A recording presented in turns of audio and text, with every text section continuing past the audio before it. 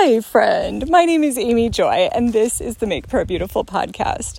I have been on a roll talking about gifts recently, and so I'm just going to keep going on that topic because it's making me really happy.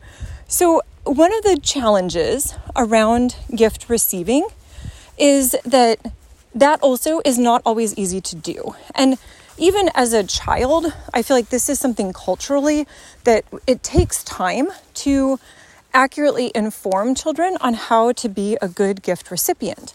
And partially, I think this is because my son and I, we've been reading Calvin and Hobbes recently, and there was one strip where Calvin goes to his mom with his list for Santa, and she was like, "This is the size of a phone book and it's alphabetized." And he was like, "Oh yes, but that's only whatever, A through H or something, and you're like, oh my word, here's the 6-year-old who wants the moon. And the mom is kind of like, there's going to be one really disappointed 6-year-old on Christmas Day.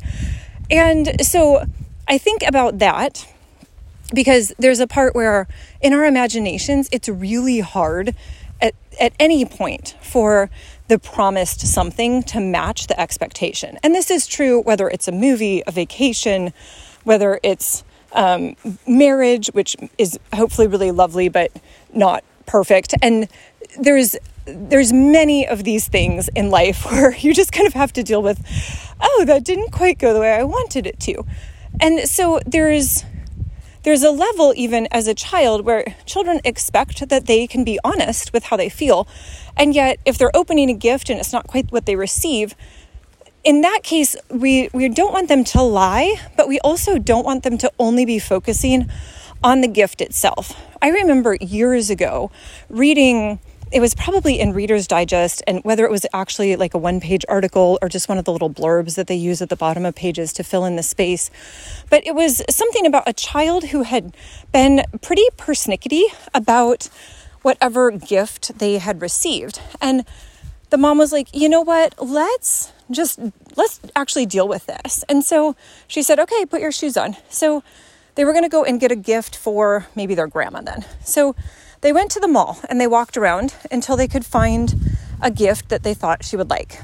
And then they went to the card store and they walked around until they found a card that they thought was appropriate. And then they went home and they wrapped it and they wrote the card, put it in the envelope, addressed it. Then they found the box and drove to the post office and mailed the package. And all of this, I mean, at this point we have Amazon, so this can be literally as easy as, pick the thing you want, pay the $6 for them to put it in the little colorful sheath and mail it to them. But back in the 80s or the 90s, this was what was required in order to give a gift to someone. And I remember the child at the end of that time was like, oh my goodness, like if I receive a gift, I'm not just receiving the physical item that was sent to me. I'm receiving all of the time that was given, and I'm receiving all of the care and the thought that went into it. And for her, that really shifted her perspective on gifts. And I know for me too, that was like, oh, I had never thought about that in my, 12 years of life. And it helped me to have a different perspective on what it means to be thankful for gifts. For me as a quality time person, it was like, oh, that took a lot of time. But, maybe for somebody who's in acts of service, it's like, oh, they really thought about how they could serve me. And the person whose physical touch is like, oh, they really wrapped this nicely. I don't know. It could be that a physical gift actually kind of encompasses most of the other love languages. But in any case, I think there's a part where that just takes time to train a child in what that looks like and why gifts are so valuable. But I mean, it takes time to train adults in that as well. So I was once talking to a life coach, and we were talking about what does it look like to receive a gift with gratitude, even if you don't particularly like it. So kind of the topic was around, are you needing to perform in order to receive this gift? And I thought that was really an interesting perspective because there probably is some level for most of us of like, if we give something we're excited about, we really want the person to be excited about it, So what's the right balance? And I thought it was awesome, the exercise that she proposed.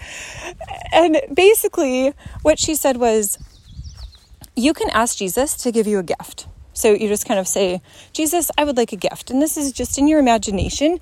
And you see what he hands to you. And she said, if you're doing this as kind of, Lord, let me break out of any kind of performance related to receiving gifts. She said, he might give you something that you really don't like. And then you say to him, I really don't like this.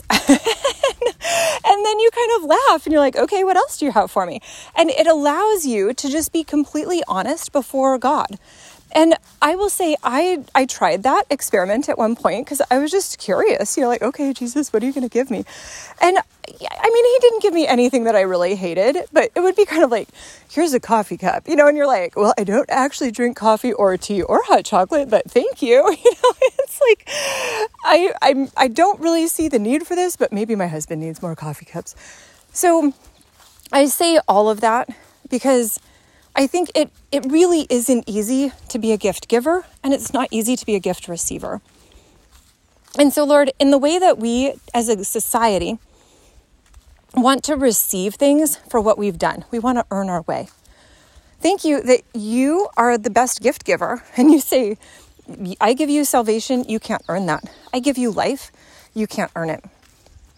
And so, Lord, I do ask that we would learn to be good gift recipients.